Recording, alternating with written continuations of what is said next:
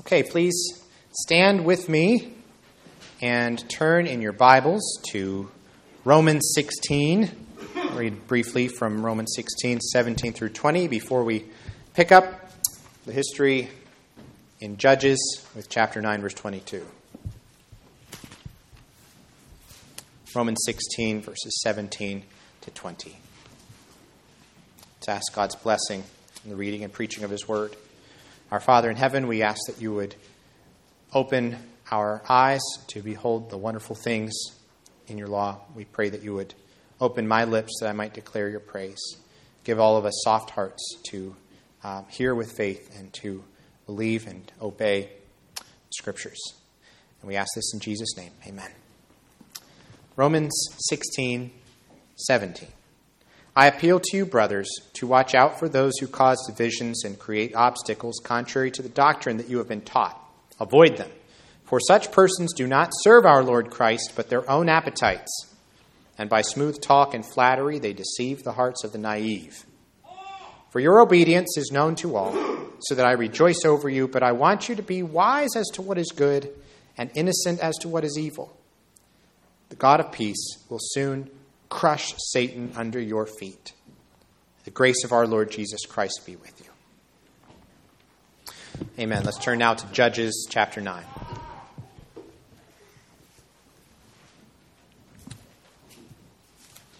Picking up with verse 22.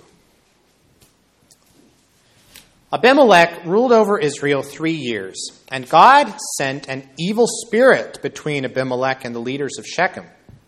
And the leaders of Shechem dealt treacherously with Abimelech, that the violence done to the 70 sons of Jerubbaal might come, and their blood be laid on Abimelech their brother, who killed them, and on the men of Shechem, who strengthened his hands to kill his brothers.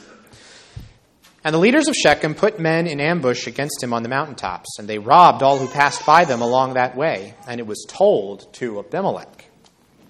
And Gaal the son of Ebed moved into Shechem with his relatives, and the leaders of Shechem put confidence in him. And they went out into the field and gathered the grapes from their vineyards and trod them and held a festival. And they went into the house of their God and ate and drank and reviled Abimelech. And Gaal the son of Ebed said, Who is Abimelech, and who are we of Shechem that we should serve him? Is he not the son of Jerubbaal, and is not Zebul his officer? Serve the men of Hamor, the father of Shechem, but why should we serve him?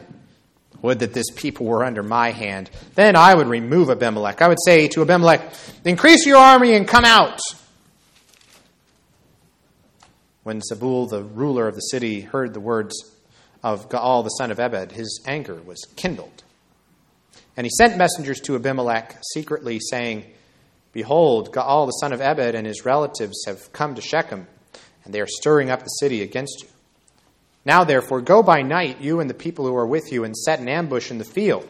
Then in the morning, as soon as the sun is up, rise early and rush upon the city, and when he and the people who are with him come out against you, you may do to them as your hand finds to do.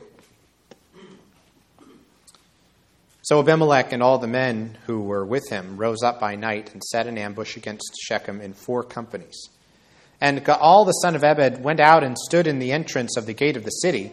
And Abimelech and the people who were with him rose from the ambush.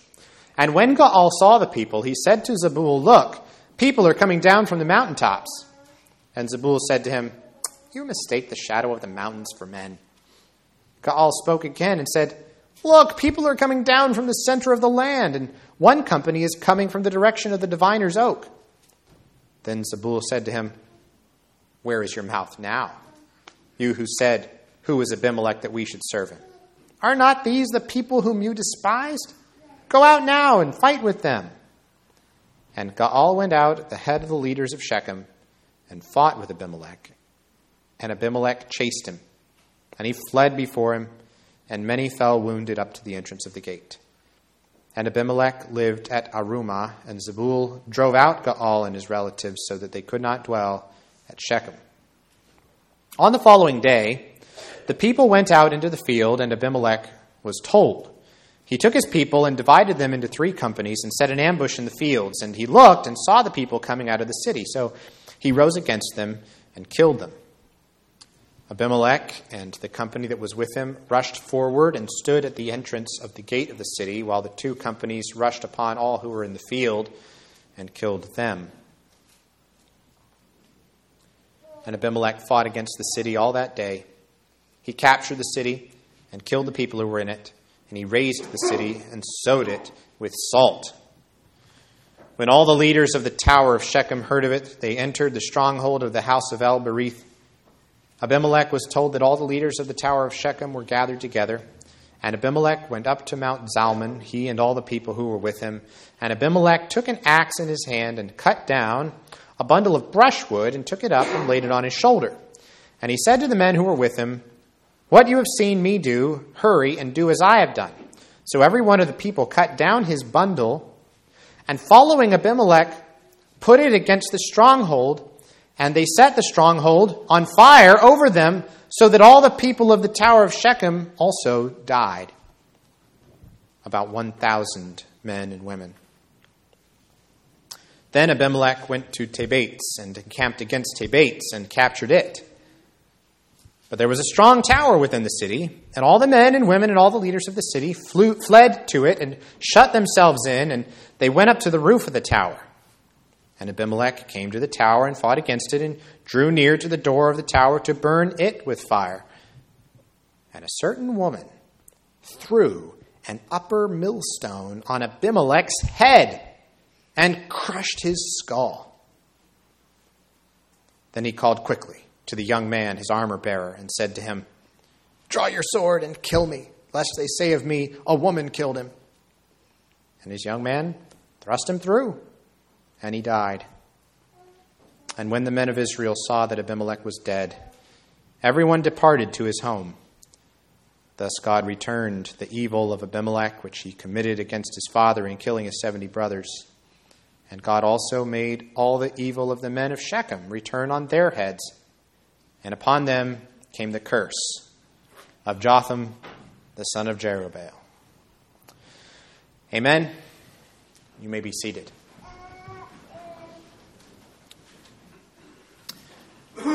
Back in October, as many of you know, I was attending the Westminster Seminary Preaching Conference, and while I was there, I reconnected with a former classmate named Timothy Brindle, and this is the Timothy Brindle I've told you about before, who does the hip-hop with theological themes, a little bit different. I told you once about his song, The Head Crusher, where he says, "Is David and Goliath about facing your giants, or about the son of David who was slaying the tyrant?" If you don't like hip-hop, that's okay, but you can go online and read the lyrics. It's pretty neat what he does with David and Goliath there. So he's tracing this theme of the crushing of the serpent's head through the Scriptures as it begins in Genesis 3:15. Well, I went up to Timothy and I told him, Timothy, I just want to let you know that I used one of your songs as a sermon illustration recently when I was preaching on Sisera being killed by Jael when she drove that tent peg through his head in Judges, and how it's an echo and a partial fulfillment of that Genesis 3:15 promise, and so on. And he knew exactly what I was talking about. He said, yes, just wait till you get to chapter 9 and the story of Abimelech. Because in chapter 9, it's going to be Abimelech whose head gets crushed by another woman. That's not an accident. He was exactly right. I've been looking forward to preaching this passage so all of us can see together that arch promise from Genesis echoed yet again in anticipation of that great day when the Lord Jesus Christ would crush the serpent's head once and for all.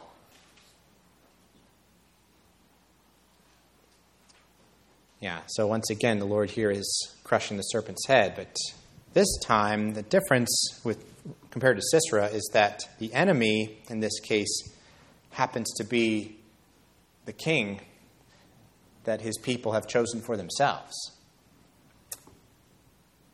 Well, let's look at this passage in 3 parts this evening. The first is going to be a rival rebel, verses 22 to 29. Second, a forest fire, verses 30 to 49. And then third, the crushing of a king, verses 50 to 57. So a rival rebel, a forest fire, and the crushing of a king. Abimelech, verse 22 says, ruled over Israel 3 years. 3 years. Now, most of the action in this section happens, of course, at the end of those 3 years.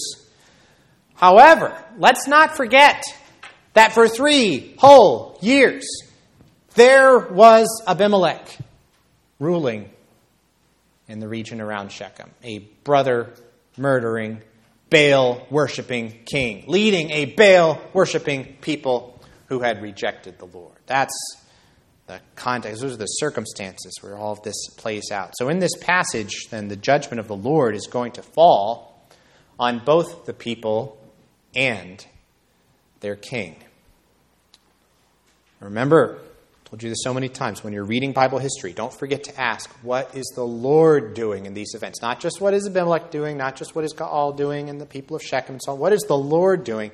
And to help us keep that focus, the inspired historian actually leads off here with telling us outright exactly what God is doing in these events. And God, he says, and God sent an evil spirit between Abimelech and the leaders of Shechem.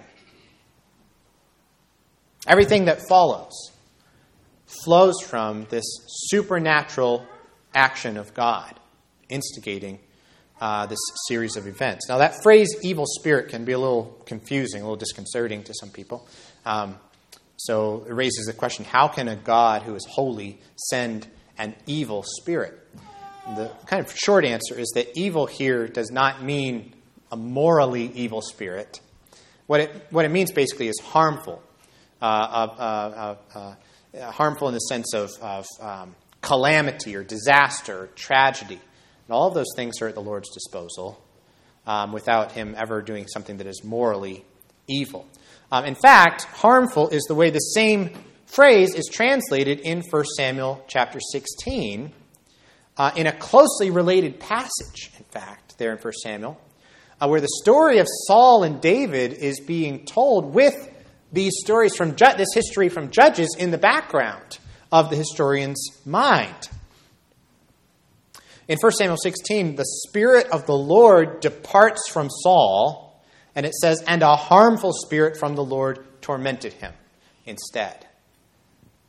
So not morally evil, but evil in that sense of calamity, disaster, or tragedy. And that putting side by side the Spirit of the Lord and the harmful spirit is significant because just like with Saul and David, we've also seen the Spirit of the Lord at work in Judges. In particular, more than once, but in particular in chapter 6, we heard that the Spirit of the Lord clothed Gideon. That's Abimelech's father, right? The Spirit of the Lord clothed Gideon. And so just like that contrast with the Spirit of the Lord departing from Saul, going to David, rushing upon David, in fact, and then the harmful Spirit of the Lord coming on Saul, there's this contrast here. Abimelech's father was clothed with the Spirit of the Lord, giving him that power to deliver Israel.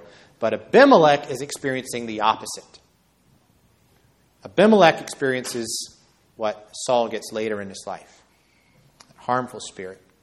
And the result is judgment. It's destruction for both him and the people that he rules over. What we want to notice here is how the Lord, as in many other places in Bible history, uses one group of wicked people as his agents of judgment on another group of wicked people. This is something that Ralph Davis points out. And he compares this situation with the prophets, for example, where Babylon is God's instrument to judge rebellious Israel. But then the prophets go to great lengths to explain that Babylon also is going to come under judgment. He also, and this is very interesting, he also points out the parallels with Revelation chapter 17. And you may remember this from what we've been doing in Adult Sunday School. Revelation 17, where there's the coalition between the beast and the prostitute. Remember, the prostitute is riding on the beast. But then, in chapter 17, the beast and its followers turn on her, and it says they devour her flesh and burn her up with fire. And this, as John is pointing out there, and as the historian of Judges is pointing out here, this is the self-destructive tendency of all rebellion against God. Once people rebel against the Lord, they will very, very often end up turning on one another. You know the phrase, no honor among thieves. Right? And in God's plan, that self-destructive tendency of sinners to feud with each other is the means, often, that God uses to bring his judgment to bear on both groups. As Davis reminds us, these opening verses really set the trajectory for the rest of the chapter by reminding us that for all of the chaos and all of the treachery of the human characters, all of the great evil that comes out of the hearts of these people, we need to remember who is ultimately at work here, and it's the Lord. The Lord is the one who's overseeing the events. He is carrying out his plan, which is a good plan, a righteous plan, to bring judgment, both on Abimelech and on the people of Shechem, for the murder of Abimelech's brothers. That's the big picture. Now, in verse 26, this kind of resistance movement that has started in Shechem becomes concentrated in one individual, this person Gaal, who sets himself up as a rival leader challenging Abimelech's authority. And of course, Gaal is no better than Abimelech. As Matthew Henry says, now you just have one bramble contesting with another. So they're rivals, but in the end, they're really just rival rebels against the Lord. But at any rate, Gaal persuades the people of Shechem that he is a better option than Abimelech, and you have to wonder how serious he is about this at first. It's almost like he gets swept along something he didn't really see himself getting involved with, because you see when he first starts to kind of engage in this smack talk about Abimelech at this great big festival where everybody's been drinking, and no doubt the atmosphere just causes everyone to get kind of swept up in this emotional wave that, yeah, we can take him. Let's have this new leader. Nobody likes Abimelech. But then the morning comes, and things a little bit of a different hue. Notice the overtones from earlier in Israel's history with Shechem that come out here. Gaal is appealing here to Shechem's Canaanite roots. He's basically saying, why are you serving somebody who's half Israelite? What we ought to be doing is we ought to be going back to the old family, the old ruling family of this city, the family of Hamor. That's Hamor, the father of the original Shechem who assaulted Dinah, Jacob's daughter, back in Genesis. See, part of this story is about God judging Abimelech for his wickedness, but part of it is also about God continuing to carry out the conquest of Canaan, the destruction of the Canaanites, the judgment on the Canaanites, in spite of his people's failure, in spite of this spurious king that Israel has made for themselves. You know, Abimelech is no hero, not by any stretch. But through him, the Lord, who's the real hero of the story, is still carrying out his plan. Again, in spite of his people's failure, abject failure to carry out that plan properly the way they were supposed to, the Lord's work is still moving forward. Well, when morning comes, again, all of that smack talk from the night before doesn't look quite as good as it did over the bowls of wine. That mutiny Gaal launched was easy to talk about, but it very quickly becomes clear that he's not going to be able to succeed. So this right-hand man of Abimelech named Zebul, he gets wind of the rebellion. He tells Abimelech what's going on, and he tells him, you need to nip this in the bud. You need to strike right away. Bring your army on over. And in verses 34 to 41, that's exactly what Abimelech does.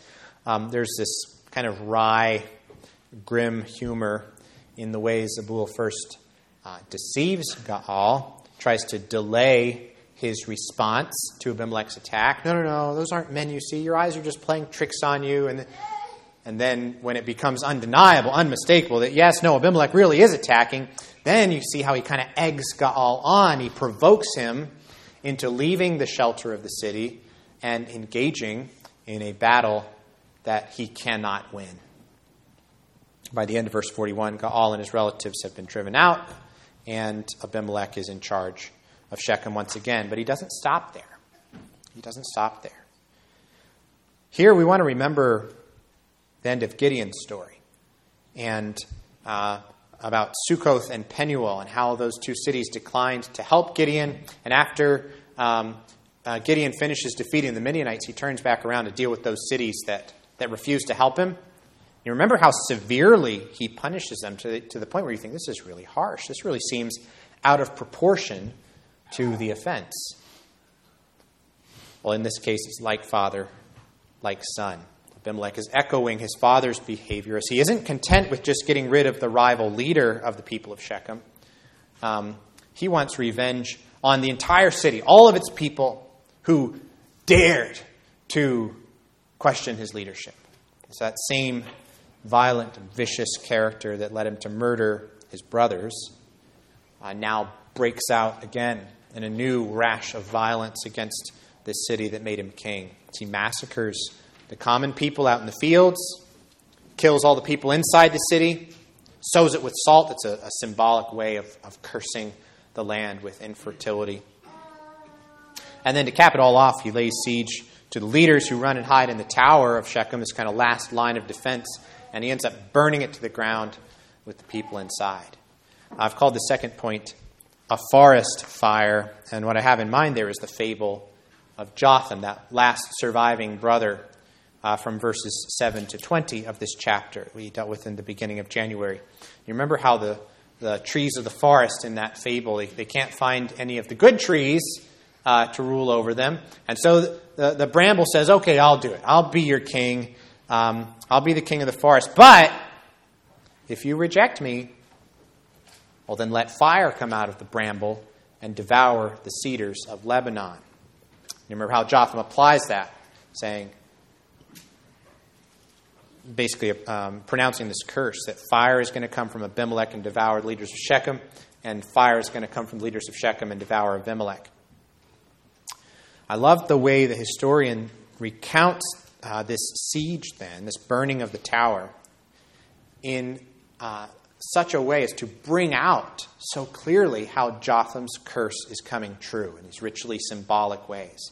Fire is quite literally coming from the bramble Abimelech as he lights up these bundles of brushwood that he got from the nearby trees.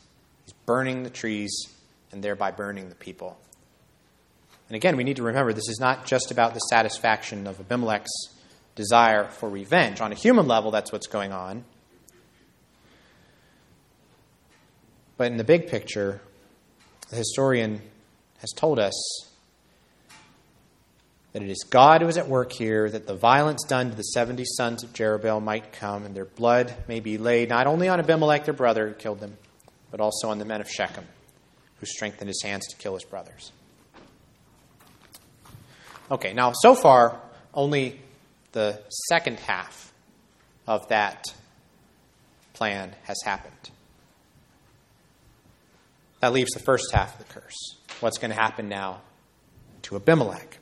So after acting as God's instrument of judgment against Shechem, Abimelech now becomes the object of God's judgment. And that brings us to the final point, which is the crushing of a king. Thebes, or Thebes as it looks in English, is a city that we haven't really heard of before, but it appears that it must have been aligned somehow with Shechem and with Shechem's revolt. So Abimelech captures Thebes just like he captured Shechem, and just like Shechem, Thebes apparently has a tower. It has this stronghold, this last line of defense. And Abimelech thinks, well, it worked at Shechem, so let's just use the same strategy. Let's pile up the brushwood and burn this tower too, except this time the outcome is different. This time he goes to the wall of the tower to light it up, and it says, a certain woman could also be translated, one woman threw an upper millstone on Abimelech's head and crushed his skull. Now, there are all kinds of word plays and ironies going on in that one verse. It's just a very dramatic moment, both in what is happening and the way it is being recounted. First, remember where it was that Abimelech killed the 70 sons of Gideon. It said it was on one stone. He killed them on one stone, emphasizing his cruelty and the cold-bloodedness of that mass murder. Well, now, it is by this one stone that the Lord delivers the crushing blow to Abimelech. Second thing, Lawson Younger notes this.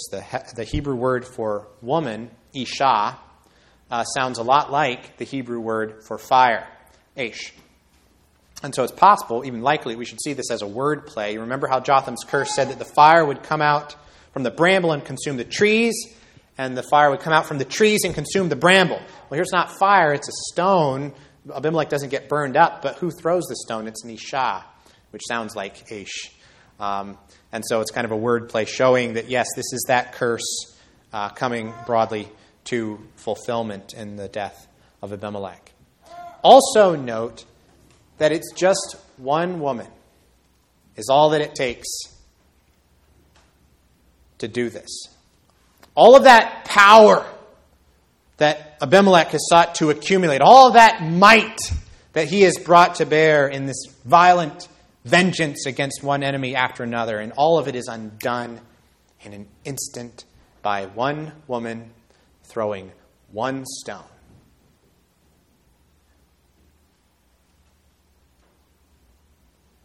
Lawson Younger, again, is right, I think, to emphasize then the way all of this is illustrating for us the ultimate point of the story. Who is the true king here? Who is orchestrating all of these events, just as he orchestrated Sisera coming into the tent of Jael, just as he orchestrated the coming together of David and Goliath, and that one stone felling that one giant of a man. Who is really on the throne? Who really has the power? Whose plan is being carried out? It's the Lord. It is the Lord.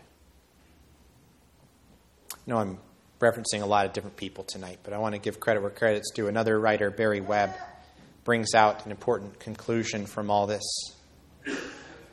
Thinking of the Israelites who would have read this history originally. Imagine, for a minute, all of the enemies that Israel was continued to face down through the years. Imagine just the constant peril and insecurity of life in the ancient world, where there were these mighty empires and there were these powerful warrior kings all around, all the time, threatening Israel's very existence. It never let up. Dangers were never taken away. Imagine the constant temptation for Israel to think, what do we really need if we're going to survive and thrive around here in the Middle East? What is going to keep us safe? What is going to keep us secure and prosperous in this military and political and economic environment? Well, if we could just have a king like those kings that they have, those peoples around us. If we could just have a tough guy, a ruthless person, like Abimelech, somebody like him. That's the kind of person these hard times call for. And the message of this history for Israel, as they were to read it, was, wake up, Israel. The solution is not for you to get a king like Abimelech to rule over you. What is needed, as that commentator Webb puts it, I love this, what is needed is a wholehearted return to the Lord. That is what is needed for the people of God. That is the only solution for Israel if they want that security and that prosperity that they crave. It is something that the Lord has already promised to them in His covenant. If only they will receive it by faith, by trusting exclusively in Him, instead of dividing their affections and their loyalties so broadly to all these other sources of protection and help. And yet throughout their history, that's exactly what they keep seeming to do. They keep seeking those things everywhere else except from the Lord. But you see, the defeat and the death of Abimelech point us back yet again to the promises of God and the power of God, and especially to that arch promise of Genesis chapter 3, that the Lord is going to crush the serpent's head. He did it with Sisera. He did it with Abimelech. He did it with Goliath. He did it with the Leviathan we sang about in Psalm 74. And he did it once and for all in that final climactic way through the death and the resurrection of his Son,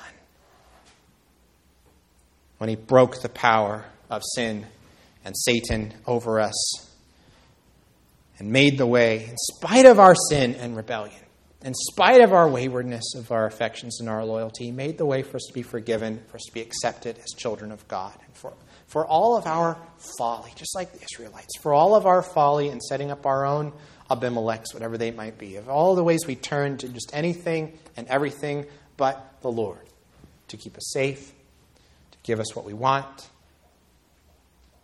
The comfort of this book, with all of its tragic endings, is that folly of ours is not the end of the story. God has sent his true king, the King of Kings and the Lord of Lords, to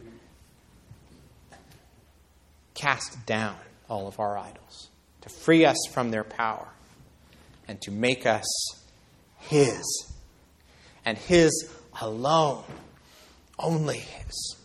And so what he's calling us to is the same thing he was calling Israel to, as that writer put it so well, a wholehearted return to the Lord. What better time than the first day of the year for us to recommit ourselves together as individuals, as households, as a congregation locally here of the Lord Jesus Christ, to answer that wonderful call as it's expressed in Psalm 146 like this: to put not your trust in princes, in a son of man in whom there is no salvation. When his breath departs, he returns to the earth, just like Abimelech. On that very day, his plans perish. But blessed is he whose help is in the God of Jacob, whose hope is in the Lord his God, who made heaven and earth and the sea and all that is in them, who keeps faith forever. The Lord lifts up those who are bowed down. The Lord loves the righteous. The Lord watches over the sojourners. The Lord upholds the widow and the fatherless. But the way of the wicked he brings to ruin. The Lord will reign forever. Your God, O Zion, to all generations. He is a king so unlike Abimelech. And he is the one that you and your household and this congregation must resolve to serve this year with all that is in us, because we are not our own. We belong, body and soul, to him alone. And his promises will never fail us.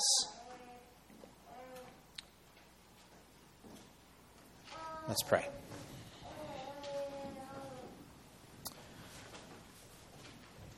Our great God, this is a very sad story, a very sad ending.